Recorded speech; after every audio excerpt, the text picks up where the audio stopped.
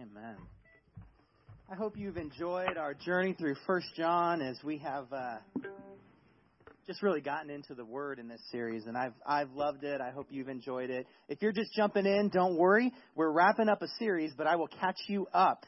And you actually picked a great week to be here, because if you didn't pick this week, you'd have missed this whole amazing series. And so great job.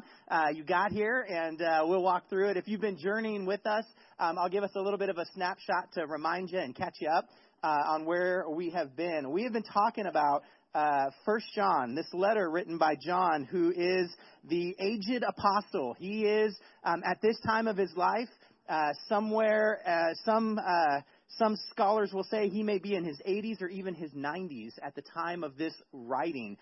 He was the last of the disciples to still be here on the earth.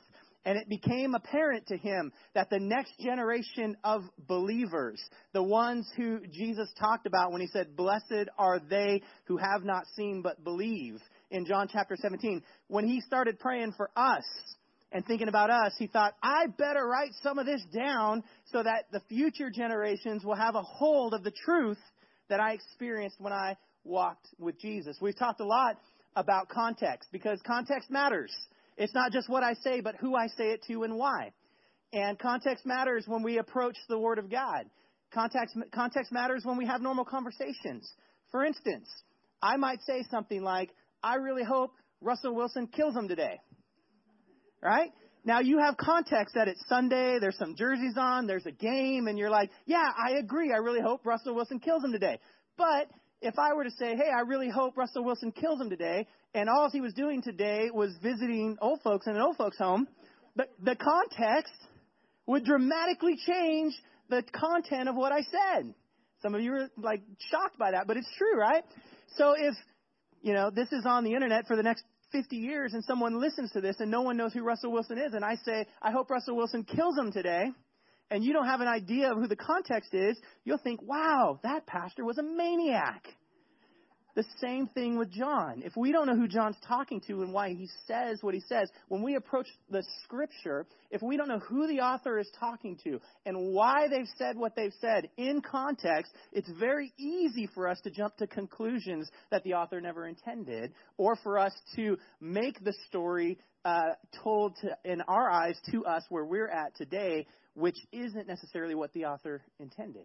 And so we've talked a lot about who John's talking to and why he's saying what he's saying. And some of these things that he said that are difficult for us to process. Today we're going to hit a couple of them that are for me so challenging but so deep at the same time. And we'll have a little bit of fun with that. But as we've been walking through that, just so everybody's on the same page, we know that John is talking to the next generation of believers who didn't live with Jesus. And we also know that in that group, there are some who have begun to kind of change the character and the nature of Jesus to fit their circumstance instead of changing their circumstance because of a relationship with Jesus. And we know specifically that has kind of come out in a way that has allowed this group of, I'm going to air quotes for those that are listening on the podcast, believers that have allowed that group to make decisions that say, my character and my behavior don't matter. Because Jesus saved my soul, I can do whatever I want with my flesh. And they've begun to manipulate the teachings of Jesus. And in some ways, they've altered the identity of Jesus to fit the behavior and the patterns of this world. And we still see the same thing happening every day, today. And so when John writes to this group of people, he has strong things to say. And there's language that comes out that we don't always want to talk about when we get together and talk about Jesus and talk about the Word. John says some things. He's a little bit older. We already established that. Sometimes you hit a point where you're just like, I'm just going to say what I need to say. And it's going to come out of me. And John's kind of at that point, and I love that tone. And time again, he refers to us as, hey, dear children. Like, hey, little guys, get it. Like, I love you, and I'm kind. But if you say this and you do this, you're a liar. And he uses some strong language like that. So time and time again, this comes out, and it's fun to explore that in the context of who John's talking to, and then take that and apply that to our lives today. And so that's kind of what we're doing. as we're getting into this final chapter that we just read the whole chapter, and I don't know if you've noticed this, but for time's sake, I haven't gone through every single verse of every single chapter, and some of you hopefully have been reading along and following and studying. I've left some meat on the bone so we can visit 1 John again in the future, and there's still room to go into that, and which is great. But today we're going to walk through this entire chapter because there's just so much here that John wants to get out before he's done. And many believe that this letter, which isn't really a letter specifically to anyone, it's more like a homily or a sermon, that it may have actually accompanied the Gospel of John. And so it might have been like a cover letter that people would have read to have an introduction to who John is and to John's understanding of our relationship with Jesus. And then he tells the story of walking with Jesus. One of the things that he's specific about is just this idea that he actually got to walk with Jesus. He's an eyewitness. He knew Jesus. He knew his voice. He knew his scent. He knew his silhouette. He knew what happened on the cross. He watched blood flow from his hands. He watched them pierce him in the side, and blood and water flowed. Jesus looked down from the cross to his mother and said, "This is now your son," and pointed to John, and then pointed to John and said, well, didn't point, he referred to John and said, "This is now your mother." He was responsible to take care of Mary after the cross. That's who John is. So if we talk about experts on Jesus, probably John had the most intimate relationship. Maybe James was his brother, had to grow up with him. I get that. But probably John had some of the most intimate knowledge of what it was like to be with Jesus. I can't even mention James without just being blown away. And I know I mentioned this before, but can you imagine growing up and your brother is God? Can you imagine, anyone ever get stuck being compared to a sibling and you're just like, oh, can you imagine, why can't you be more like Jesus? That must have been just the most brutal childhood. And here, I'm just going to say this. There is nothing in Scripture that convinces me more about the divine nature of Jesus than the fact that James believed that his brother, because I got family, and there is nothing they could do to convince me that they were God. My brother could teleport here right now and float through the room, and I'd be walking around looking for wires, and there's nothing he could do that could convince me that he is God. But James literally believed unto the point of death that his brother, that's amazing. That's just free, but that's amazing. That's an amazing testimony. And then John, who knew Mary, who stayed with Mary, who took care of her, who knew Jesus and referred to himself in kind of third person as the beloved disciple, tells the story of what it was like to be with Jesus. And he knows something about having been with Jesus. He knows who he was before he spent time with Jesus, and he knows who he has become since then. And he knows that those two people are not the same person. Who he was before he knew Jesus and who he was afterward. He knows there's a transformation that's happened. And he knows that anybody who says, I have a relationship with Jesus and has not become new is not consistent with what he experienced having been literally in the flesh with Jesus. He also knows you can't know who Jesus is or who he was and is, and then feel okay about changing that narrative to fit your preference. He knows you can't do that. He says if you have a relationship with Jesus that's authentic, man, here's some things that are going to be different in your life. It's not going to be the same. And if you tell me you have that and I look at your life and it's all the same, then I don't know what else to tell you except you are deceived, self-deceived, or trying to deceive me. But it is not true.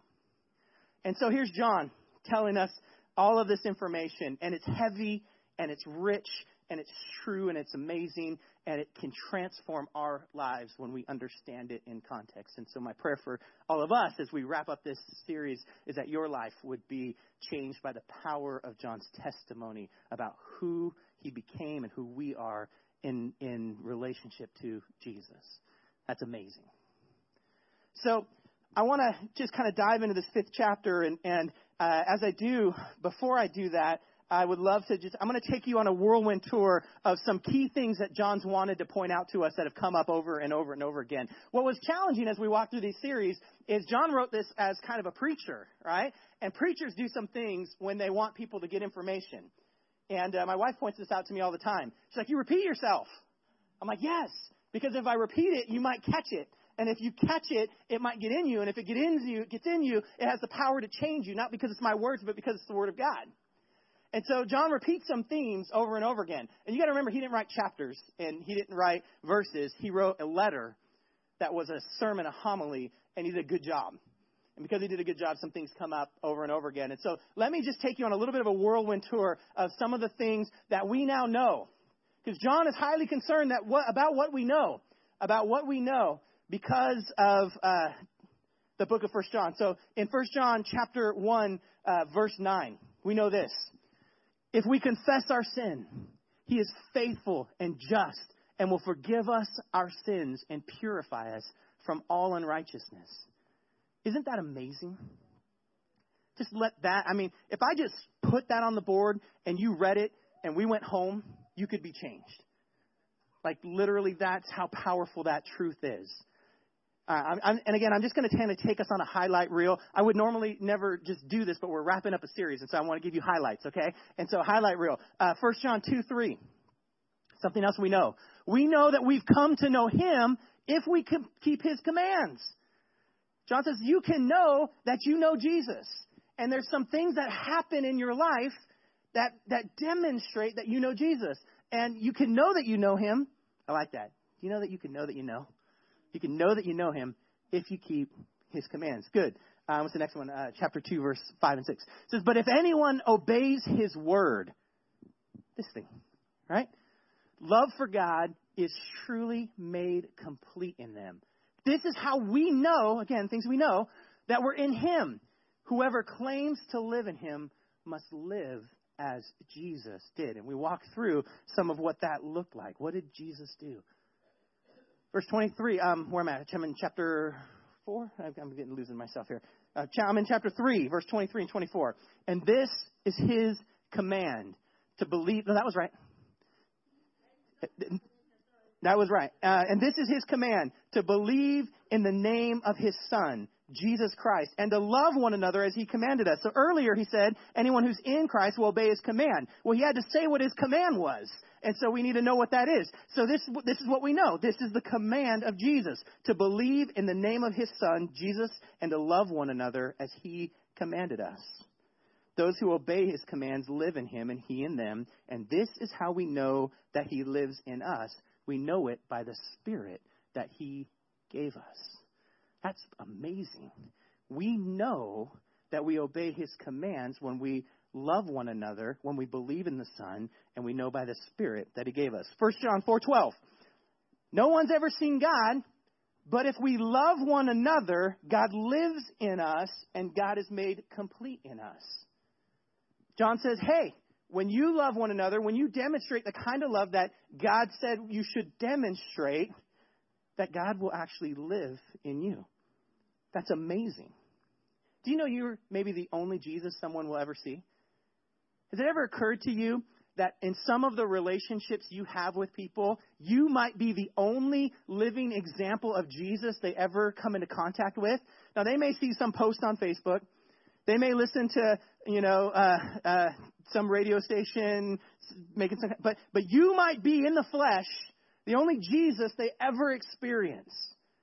Has that ever occurred to you? That coworker, one you're thinking of right now, that you might be the only Jesus they ever experience? Has that ever gone through your hamburger, through your meat grinder and come out as your hamburger? Right? Process that. Threw it in there. Wow. Some of you just needed to hear that and I can go home. Where am I at here? What's that, 4:12? 4:15 and 16.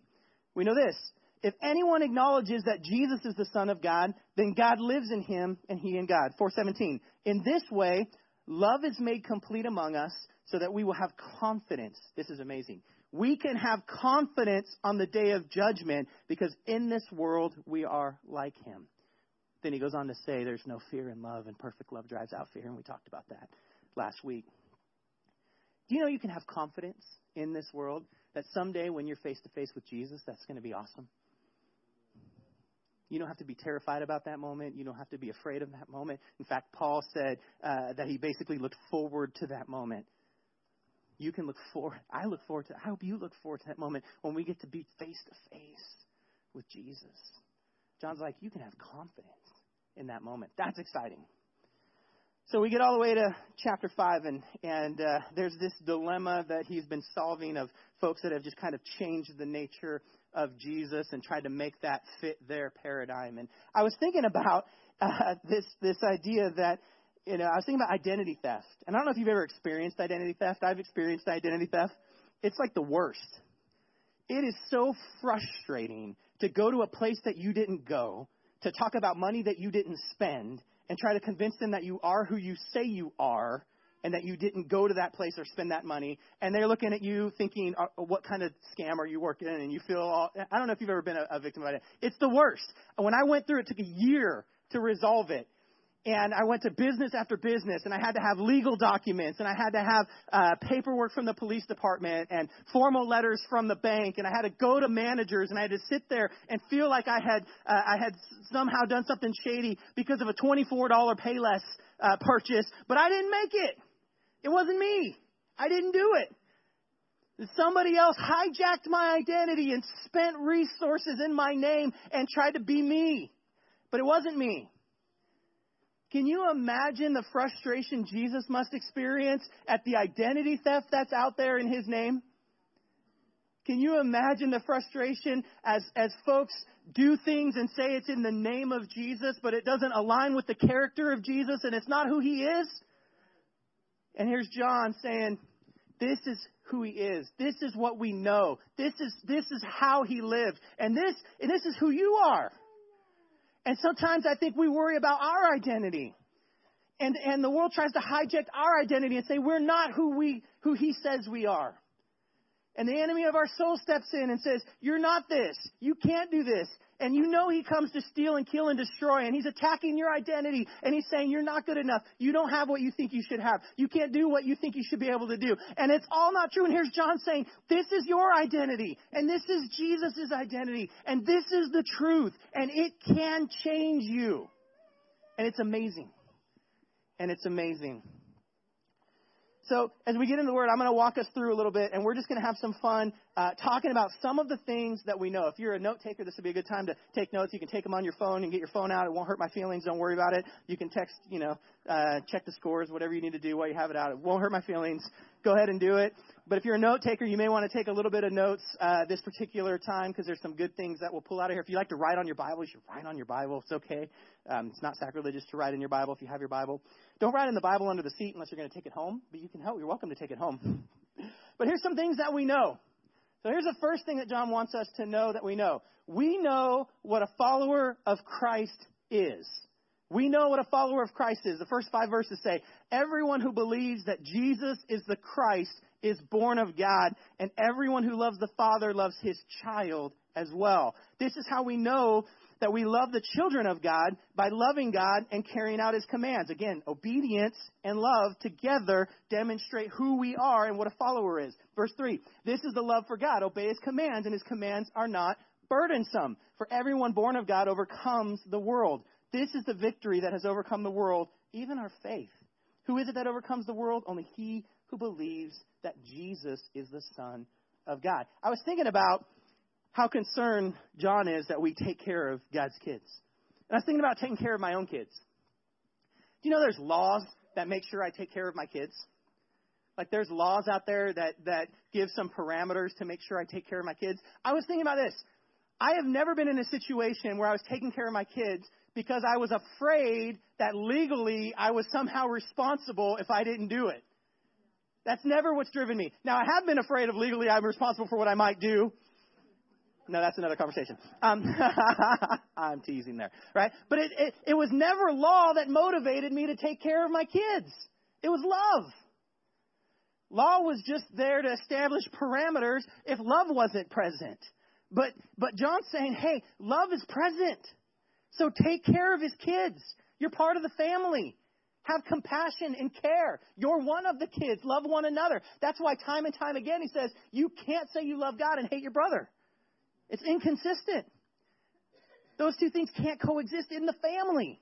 So when you say that, but you do this, it tells me you're not in the family. That's 1 John 3. He says, you don't even know who your father really is, but your father's the devil. He's old, he just says it. If you do that, your father's the devil. It's not God. So maybe you may want to go ahead and, switch teams. Just saying. I've read the end and that team doesn't win. So that's what he says. But it's amazing. And we're part of God's family. It's not a pain to be in the family. It's a joy to be in the family. It's a joy to be in the family. It's amazing to be in the family. It's a blessing to be in the family. Is it work to be in the family? Is it work to be in your family? Yes. It's responsibility to be in the family, and there's expectations to be in the family. But it's a joy to be in the family. John's like, we know who the followers are. They're in the family. They love God. They're children of God. They love his kids. Do you want to know something? You and I aren't going to be friends if you're not nice to my kids. Right? And I know that I'm somehow in the image of God and fractured and whatever. But on some level, my perfect Father in heaven, I'm sure, isn't totally okay with you dogging on his kids. Or me dogging on his kids.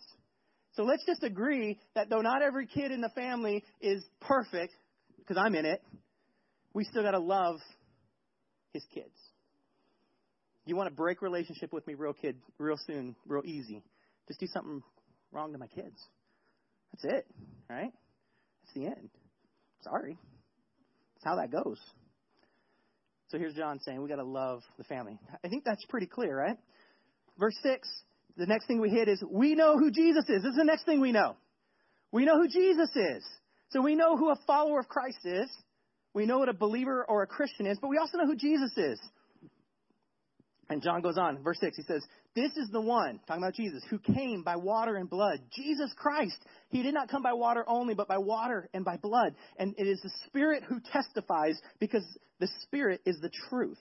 For there are three that testify. Now remember, in their culture, you need the testimony of three witnesses validated something. So he's saying that you can essentially, God can self-validate because there's three persons. Okay, you're with me. All right, but for there's three that testify, the Spirit, the water, and the blood, and the three are in agreement. We accept man's testimony, but God's testimony is greater because it's the testimony of God, which he's given about his Son. Anyone who believes in the Son of God has this testimony in his heart. And anyone who does not believe God has made him out to be a liar because he's not believed the testimony God has given about his Son. He's saying you can't say that Jesus is anybody else but the Son of God and not make God out to be a liar because God demonstrated here on earth that Jesus was in fact his Son.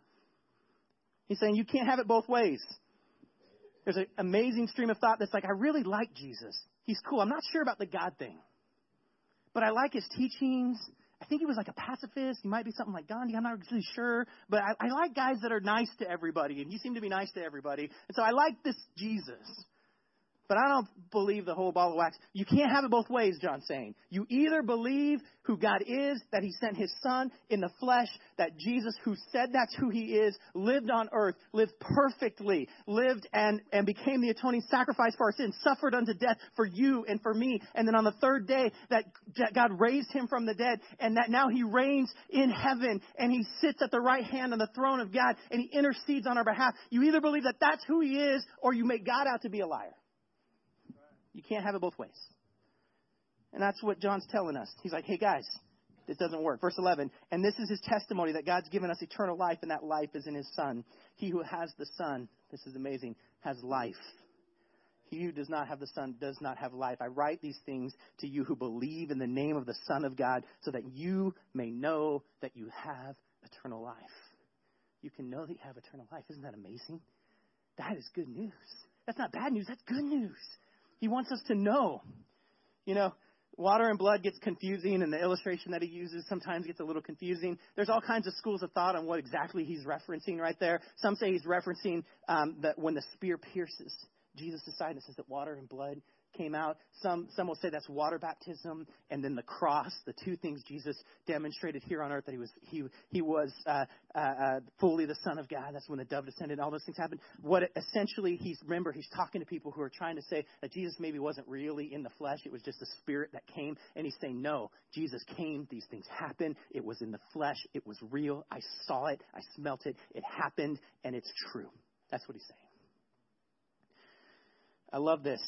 This is specifically to the identity hijackers. This is specifically to the people who are trying to change the nature of Jesus, who are specifically trying to alter who he is and what he did in the flesh while he was here for you and for me. He's saying, you can't have it both ways. Jesus is who he says he was, or he was crazy and you're calling God a liar. It's one of the two. No one gets to hijack his identity. Verse 14.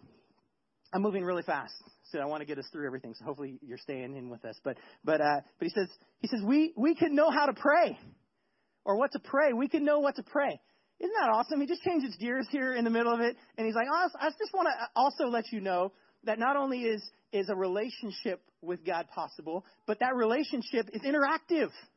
It's interactive. You can know what to pray. That's exciting.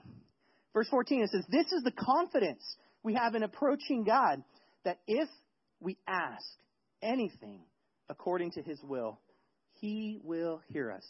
If you're an underliner, according to his will would be a good thing to underline there. We like to skip that part. If we ask anything, he'll hear us. Do it. We like to just ad-lib a little bit right there, right? Verse 15. And if we know that he hears us, whatever we ask, remember we're already established that we're asking according to his will, we know that we have what we asked of him. Verse 16. It's going to go off the rails here, so stay with me. If anyone sees his brother commit a sin that does not lead to death, he should pray, and God will give him life. I refer to those whose sin does not lead to death, but there is a sin that leads to death. I'm not saying that he should pray about that. All wrongdoing is sin, and there is sin that does not lead to death. Wait, what? Should we just skip it? No. It'd be way easier if he didn't word it that way for all of us to just process. Thanks, John. Let's start with this. We can know God's will and we can pray with confidence. That's the truth. When we're his kids, we're in his family, we're near his heart, we can pray according to his word, and we can pray with confidence. We can approach God with confidence. That's amazing. And then he's going to deal with some sin stuff. And this sin stuff, I'm going to be honest with you. I spent a lot of time listening to a lot of voices try to convince me of what this text says. So I'm going to present to you a little bit of a case, and then I'm going to tell you just what we know. Okay? So here's the case. Some will say that when John says there's a sin that leads to death, he's talking about physical, actual death. And we see that happen in the scriptures. We see Ananias and Sapphira who lie and deceive and withhold their offering from God and want the credit for bringing a full offering when they actually didn't bring a full offering. And we see that get exposed. And you know what happens in Acts chapter 5? It leads to death. Right? And God is righteous and he's just, and there's some sin that happens that is an absolute opposition to him, and the consequences of that can be death. We see it with Herod when the crowds are praising his name because he's such an eloquent speaker, and he doesn't turn and give that glory back to God, and he just falls over and becomes worm's meat. It's pretty awesome. If you haven't read that, it's just amazing. The Bible's just cool. So we see that there is sin that from time to time in Scripture, because God is righteous and God is just, it does lead, in fact, to actual death. Some will say, well, there's sin that leads to a spiritual death. And we know that Jesus referenced this, and we could see that maybe John is referencing that there is a type of sin that if you make this kind of distinction in your heart has hardened essentially to a place where there's just no walking back from that on your side. Not that God ever quit pursuing you. You've just moved to a place where you're so hard. This thing is a rock now, and there's no coming back from there. And maybe he's referring to the kind of sin that solidifies a heart in opposition to God. Maybe he's talking about that. We know that there is a type of sin that, be careful here, that we think we can just play with sin because we have time to come back from that, because we think, well, we know about God's mercy and forgiveness, so we're just going to play with this and get all the way as far to the edge as we can, trusting in God's grace and mercy to just rein us back in. And we know there's a heart condition that happens there. Right? We know there's a heart condition that happens there. I think it's Hebrews that talks about Esau had experienced that kind of sin, that he just moved so far away from God, there was no coming back. Here's what I know. The more I studied this, here's what just really hit me. What I'm doing as I study this is I'm looking for the boundaries of sin that I can come back from. And that's the wrong question for believers to ask. Maybe John doesn't clarify because he doesn't want us establishing just how far we can run and still be in relationship with Jesus. He doesn't want us going, okay, if I get to the wall, that's the point. So here's what we do in our nature, right? We want to know, okay, I bought my get out of hell insurance. So where's the boundaries of that insurance? I want to run all the way over. I'm not going to touch the wall, but I'm going to live my life as close as I can to the edge. I don't think John explains it simply because he doesn't want us asking and pursuing that question. How far can we run? That's the wrong question for a believer. The right question for a believer is, how can I get closer? How can I move towards Jesus? How can I move away from the sin that so easily entangles? How do I get out of that? Patterns and habits that lead to the edge. It's like, can you imagine if Jesus, while he was walking on the earth, was like, I better find out what the edges of perfection look like. How far can I go and still be perfect, right? What's the edge of perfection look like? It's insane to think about it in that context, but we think about our lives in that context all the time. What's the most I can get away with? Like, if I'm just, if I don't really lie, but I just omit the truth, is that the edge where it's okay? Right? Is that where it's okay? I'm going to watch this show, but I'll fast forward the parts I know I shouldn't be looking at. We just want to get to the edge. Got quiet in here for a second. Right? I'll be careful. I'll just figure out what the edge is. I'll linger lusting for this thing that I want. Just a little bit, but as soon as I feel like my core, then I'll bounce over to the next, whatever it is. And it's like we want to explore what the edge of that sin boundary is. And that's the wrong question for people who love Jesus. People who are in the family. People who have experienced the Spirit of God living in them. When it swells up in them and says, don't get anywhere close. Yeah, sometimes we slide closer than we'd like to slide, but we're always on a journey. It's why the scriptures say we work out our salvation. Like with fear and trembling, we move closer and we get further in and we go closer to our relationship with Jesus. And our goal in this life is to be like Him. Not to figure out what's the most not like Him we can be and still make it. That's insane. It's the wrong question to ask. So the answer is, I don't know exactly what he's talking about there. I'm being transparent with you. But I know the pursuit of that took me farther from Jesus than closer. I don't care what that sin is. I care that I don't move in the direction of sin, that I move in the direction of Jesus. Someone smarter than me might be able to put that together better than I can, but that's all I got. You guys still with me? All right. What else do we know? We know how believers act. We know how believers act. Chapter 5, beginning in verse 18. We know that anyone born of God doesn't continue to sin. See, it aligns with what he just said.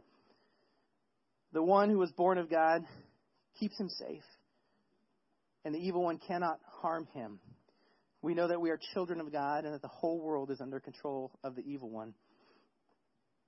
He says there's behavior that believers do that is shocking to the world. That doesn't make sense to the world. You could have taken that, but you didn't take it. You could have kept that, but you gave it away. You could have protected, but instead you sacrificed. That's crazy to the world's way of viewing things. You could have harbored a grudge and been righteous, but you forgave. That's crazy to the world's view of things.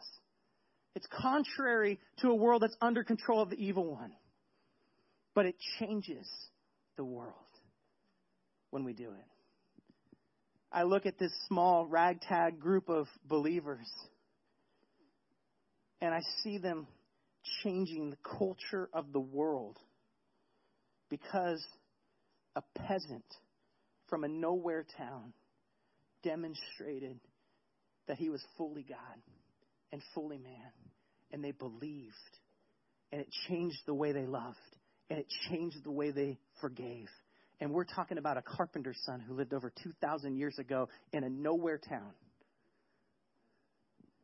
And we're today challenged to continue to change the world by how we love, how we forgive, and how we believe. There's a way that believers act that don't make sense to the world, but changes the world. We don't embrace it, we change it. We love through it. The Greek verb in verse 18, it means doesn't practice sin. We don't keep on practicing sin. I don't know, it's funny how I think about things. I'm like, we got our shirts, we're on Team God, right? We're outed that we need grace, that we've experienced it. We don't get to pretend like we have our stuff together. We are declaring in the same way many of you are wearing Hawks jerseys today, right? Because you're supportive on Team 12 man, whatever it is. But yeah, I butchered that on purpose just for the podcast. That's right. I'm smiling if you can't see me right now. But we're demonstrating our love on the outside because it tells people that we're on Team Jesus. There's something different. We're unified. We're part of the body. We're part of the family. That's our identity. This is where no one gets to steal our identity. This is where no one gets to change what it means. No one gets to tell me how I love. No one else gets to tell me who's lovable and who I can forgive and who fits in the kingdom of God and what sin I can tolerate and not tolerate and who I can have mercy on and not have mercy on. No one gets to generate those margins except for Jesus. And I want to align and be like him who loved those that were so far outside of the margin. That's what I get to do. No one else gets to shrink that, narrow that, give me tunnel vision and tell me who's acceptable in the kingdom. No one gets to determine. No one gets to hijack my identity in him. That's what we learn here. We're almost there. You guys ready? We know that God is first. It's the last thing we know for sure in this passage. We know that God is first. Verse 20. We know also that the Son of God has come and given us understanding so that we may know him who is true. And we are in him who is true, even his Son, Jesus Christ. He is the true God and eternal life. And then I love verse 21 because it's the kind of thing you say when you're just like, I love you all, and also don't forget this. It's like an itch in my brain. I have to say it before I go, and John just wrote this, and it's brilliant. He says, dear children, keep yourself from idols. Keep yourself from idols, verse 21. Dear children, keep yourself from idols. And what's the point here? He's saying nothing gets to take the place of God. Nothing gets to move into that first place. Nothing gets to be bigger. Nothing, the idea of idols is all throughout the Scripture. I mean, it starts with the Ten Commandments, right? No other gods before me. And we don't like to think about idols today. In fact, we glorify the term idols, and we watch shows like American Idol, and we think of pop idols, and we think idols are cool. But the context that John's talking about is what idols do in our lives is they become things that have our heart, that we love, that we adore, that we put in the first places of our lives, that we create space for. And he's like, dear children, keep yourself from idols. He's saying, guard your heart, guard your love, guard what you let into your first place. Now, this is something that goes from real easy to real hard real fast, okay? It's real easy for me to say, don't let that band or that team or that thing you love become an idol in your life? And we can all kind of agree, yeah, I like it, but it's not an idol. I got to make sure it's not first. And, that means I got to go to church on a Sunday and Devo the game or whatever, DVR. I got you. I get all that, right? Okay, that kind of hurts a little bit, but I get it, right? Then we could say things like, don't let your finances or your resources become an idol. And it gets a little harder. Because it's like, well, yeah, but I got to manage things and I got to be a good steward and I got to be responsible. But there's a tension here between, do I love that more than I love God? Is my trust and my obedience aligned? And it gets a little bit more tense and it gets a little bit more difficult. And I feel it a little bit more because you hit me a little bit more in my core and my safety and my security. And then we can say, it gets a little bit harder. And we say, well, don't let your career or what you do with your time become an idol. And then it gets even harder. And it's saying, well, what if this thing takes me further away from what God's called me to do? And do I really trust God? Because now it's not just my money, it's my identity and what I do, and people respect me, and it's my power and my authority, and all of those things get shifted. And then it gets really scary, and we start saying, don't let the people you love become an idol. Don't let the people in your life become, I was talking through this with my wife last night, and the first thing she said is, where am I in that? Right? Because she's keeping me honest. Because she knows I love that girl. I do, since 9th grade. Oh, yeah, it's disgusting, right? That's the end. Just go home. It's over. But no, since 9th grade, she's been my world. Period. Done. End of discussion. But she doesn't have the first place in my heart. I love my kids a lot. And I want them to grow up thinking their dad loves them more than anything except their mom and Jesus. But that's not easy. It's going to affect how I manage my time. It's going to affect how I parent. It's going to affect how I demonstrate my love. If I leave them a legacy that their dad's whole world is them, and they don't know that their dad would do anything for Jesus, I've failed. I've missed it. I've swung hard, but I've missed. I got really, really close, but there was an idol in there. Dear children, keep yourself from idols. Don't let someone hijack that position of your heart. Those aren't bad things. We do love those things. We love people. We love friends and family and core family and deeper than that. We love, yes. I don't love them less because I love God first. It's not like my capacity to love is a pie chart. Right? My capacity to love is not some pie chart that I got to carve out 51% for Jesus, and that leaves me 19%. I'm not a math guy. Where's my math guys at? I don't know. Do the math on how many kids I have, and then everybody else gets the 4% that's left over, and I spread it over everyone else I know. Right? That's not how it works. Here's how I know that's not how it works. I have more than one kid. When I had my first kid, Braden, there was in me a new capacity to love that I had not experienced before. I didn't love my wife less because Braden was here. But I loved him so much. So much. And for 5 years, he was it. And then Mason showed up. And I didn't take half of my love for my wife, half of my love for Braden, and then shift it over so that Mason got a slice. That's not how that worked, right? It was like a supernatural thing. I multiplied my love. I had a deeper capacity for love than I ever had before. And when Mia came, again, the same thing. It was like a whole new world. Those of you that have a lot of kids, you know this. It's like sometimes one hits and it's like, are you even the same species? She's so different. And it's amazing. I love her completely differently.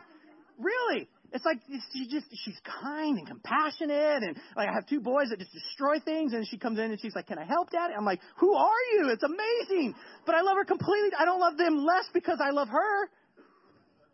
And I don't love God less because I love my wife and 3 kids. And if I had a 4th kid, I wouldn't change it. And when I meet you and we begin to be in a relationship, I don't have to pull from my love reserves. That's not how that works. But I still have to manage my heart and make sure that the king still sits on the throne. You know who fights with the king more than anyone? It's not even my wife, it's me. I like to sit on the throne. Right? I like how I feel when I get to demonstrate my love the way I want to do it. So I want to be on the throne. John says, listen, dear children, I love you, but keep yourself from idols. John says, eternal life is coming. The promise of heaven is there. I was hit as I just walked through all this with this idea that, we're all living eternally one way or the other. And John's saying, here's how you can know that you know with confidence who you are, what a believer is, who Jesus is, how a believer acts, and that your heart is aligned with God first. And that's the whole thing. That's good news. That's exciting. We all have the opportunity to make those decisions. We can summarize John's letters this way. We love God, and then we walk like Jesus. He's like, hey, you got to love God, and then you got to walk like Jesus. So let me ask you this. What are you in love with right now? What are you most in love with right now? How's your love? How's your pie chart? What do you really love right now?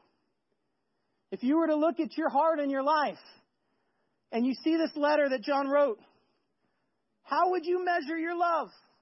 How deep is your... No. How would you measure your love? Where's it at? Do you really love God the way John says that we should love God? Or are there other things in there, other stuff that are fighting for control of your love? Are you in a war? Are you saying you love God, but then living like you don't love God? Are you a liar? John says a liar a whole lot in here. I'm just asking. Is he talking to you?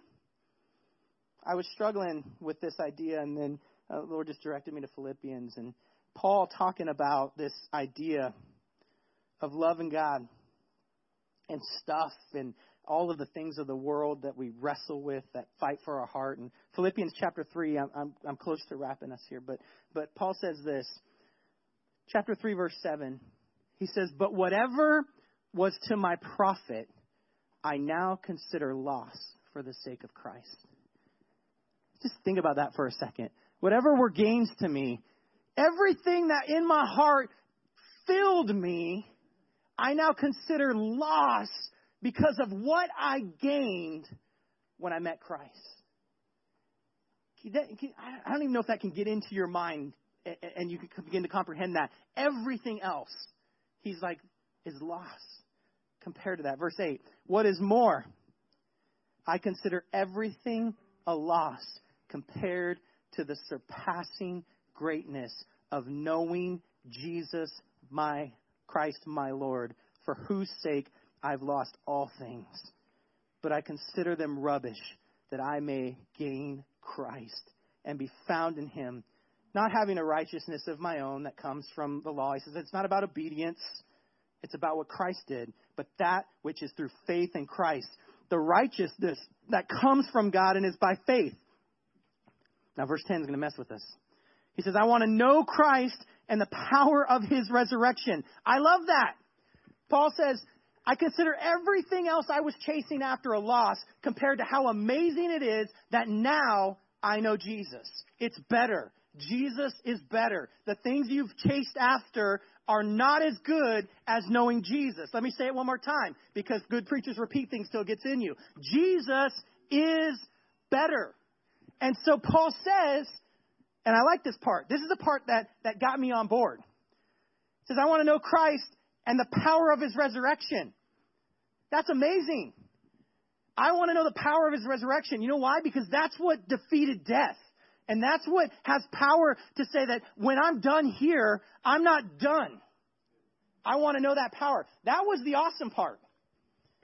See, but it doesn't stop there, so it gets a little rougher on us. He says, and the fellowship of sharing in his sufferings, becoming like him in death. Wait, what? I want to know the power of his resurrection, but when I fellowship with him, which means when I get into relationship with him, I also get to share in the pain of being in the family. When Jesus said, hey, don't worry when they reject you, when they're hard on you, when it's tough. They did that to me. You're in good company. All right? Don't worry when it costs you things that you want to put in your heart circle, right? When it costs you identity in the world, because your identity is in me. When it costs you resource in the world because your resource is me. When it costs you relationship in the world because your greatest relationship is me. Woo! See, we don't talk about that all the time when we talk about Team Jesus, yeah. He says, this is what it means. Paul says, this is what it's meant to me. And I had all those things. And then I met Jesus.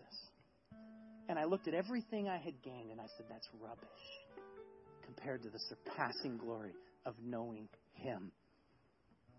So I want to know Him. I want to know the power of His resurrection. I want it in my heart and I want it in my life. And if that means a fellowship with suffering, then so be it, because it's better. The trade-off is better. What He has for me is better, is greater. Becoming like Him in His death. Verse 11, and so somehow to attain the resurrection from the dead. He's saying there's a promise that comes with this relationship. And it's better. It's available. The price has already been paid for it. And somehow we minimize it and we make it a saying, like an expression. And it's not. It's a lifestyle and a relationship. It's about knowing Him, being in the family, trusting Him, loving Him, and it's worth it. I'm going to have my ushers come forward in a moment. We're going to take communion. I heard it asked this way. If everyone, listen, let me just be real. We still don't really all know each other, okay? We're still getting there, so there's still a few things I'll say that maybe if I knew you better, I'd be afraid to say it, but I don't know you that well, so I'm not afraid to say it right now, right? I have a little license. But I heard it said this way, and it stuck in my heart. When we do something like communion, when we approach Jesus and we talk about an authentic relationship with Jesus, maybe sometimes the thing we just need to ask is, what's the big lie that's in our life right now that we need to deal with so that we can have an authentic relationship with Jesus?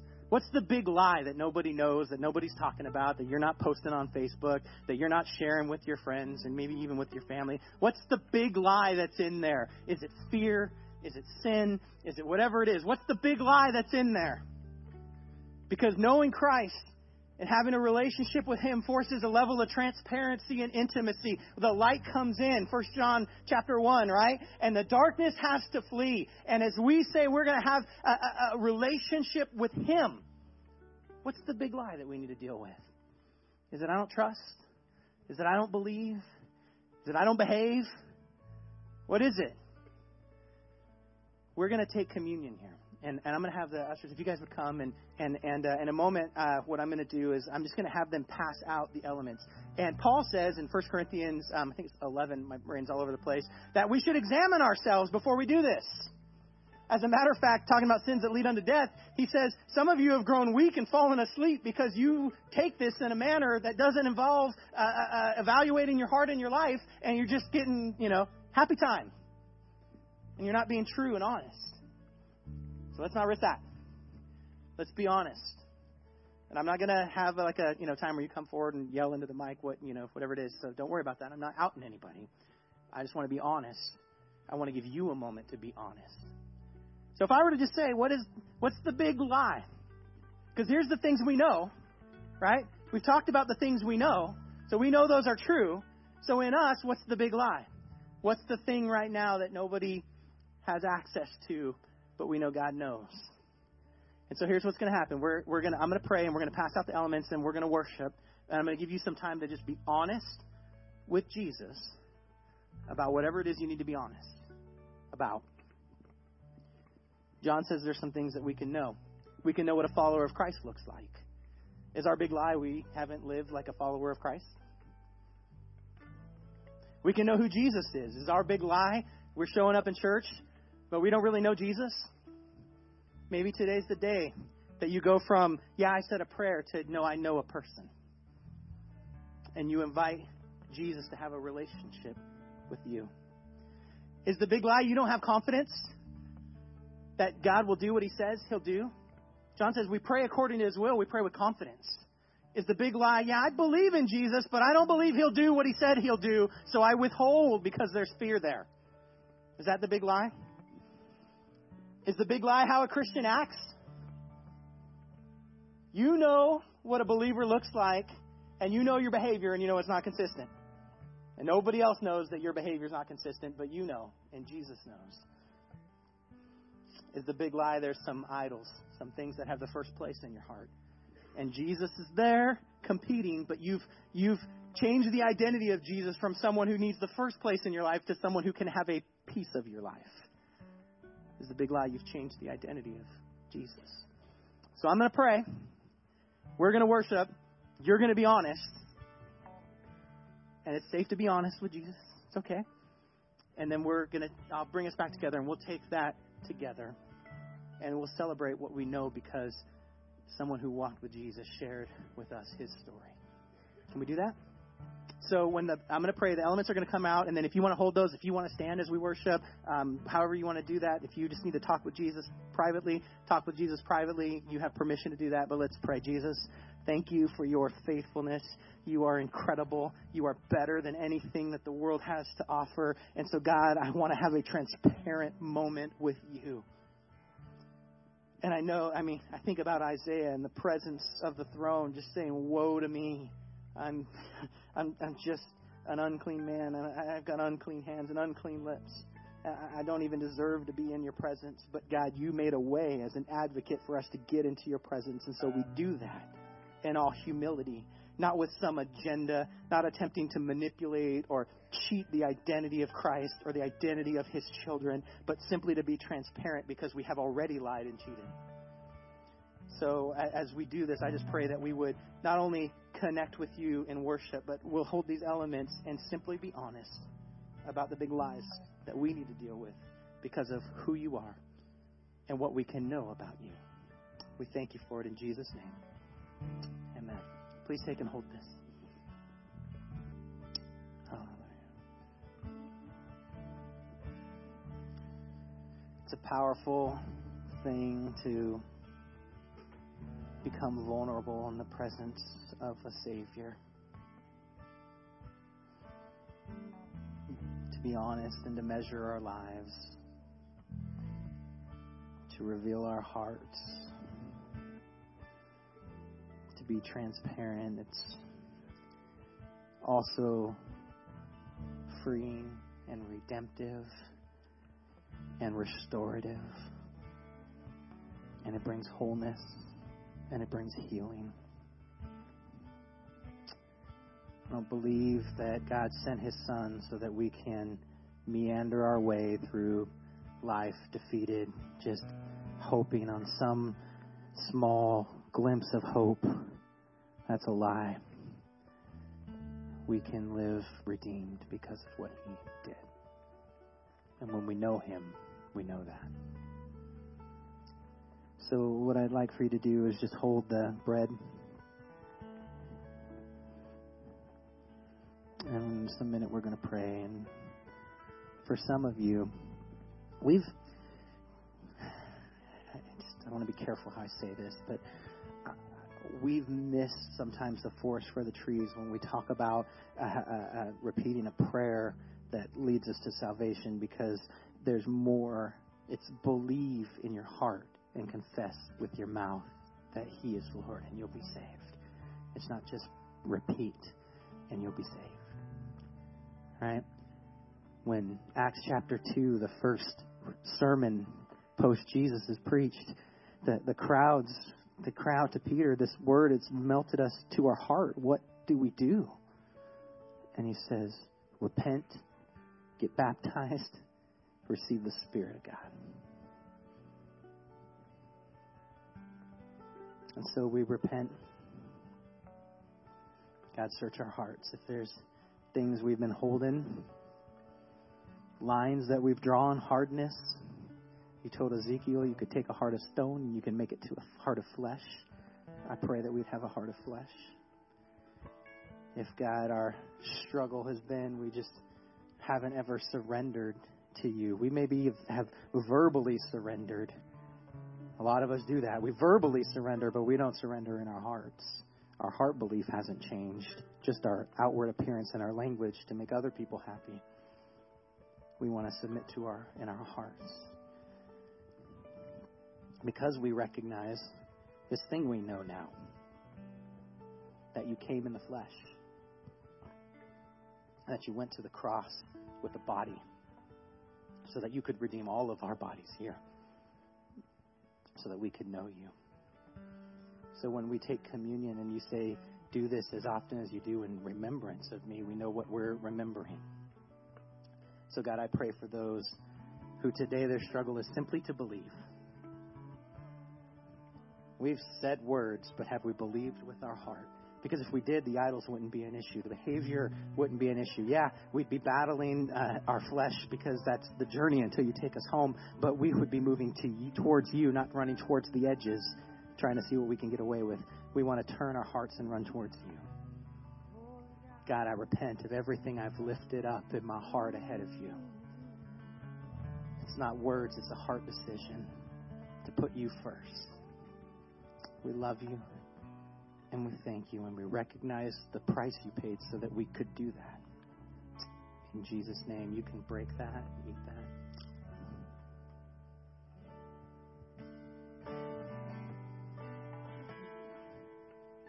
We're going to take the juice.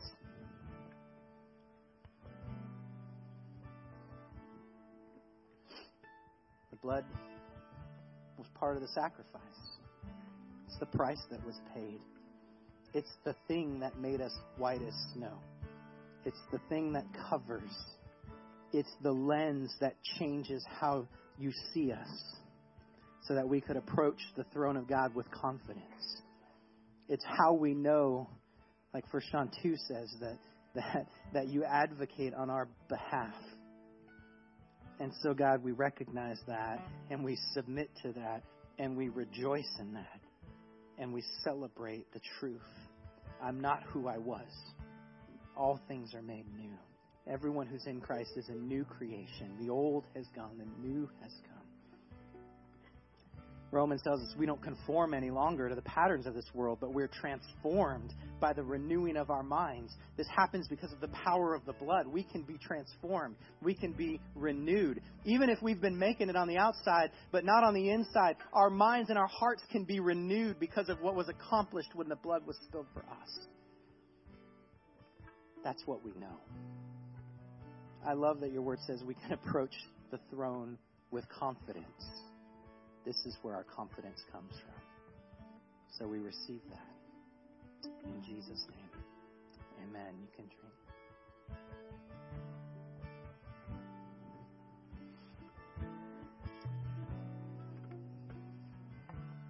I want to leave you today just kind of in the hands of the Spirit.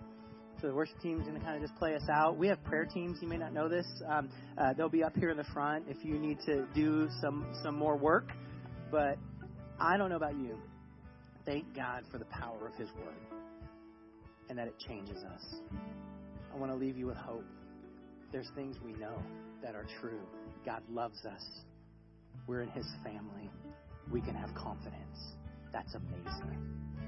If you're hanging around and you're part of the visitors' lunch, you got a half hour. We're going to meet upstairs at 12 o'clock. So make sure you check your kids out and give some relief to our kids' workers so that we can do the transformation upstairs that needs to happen.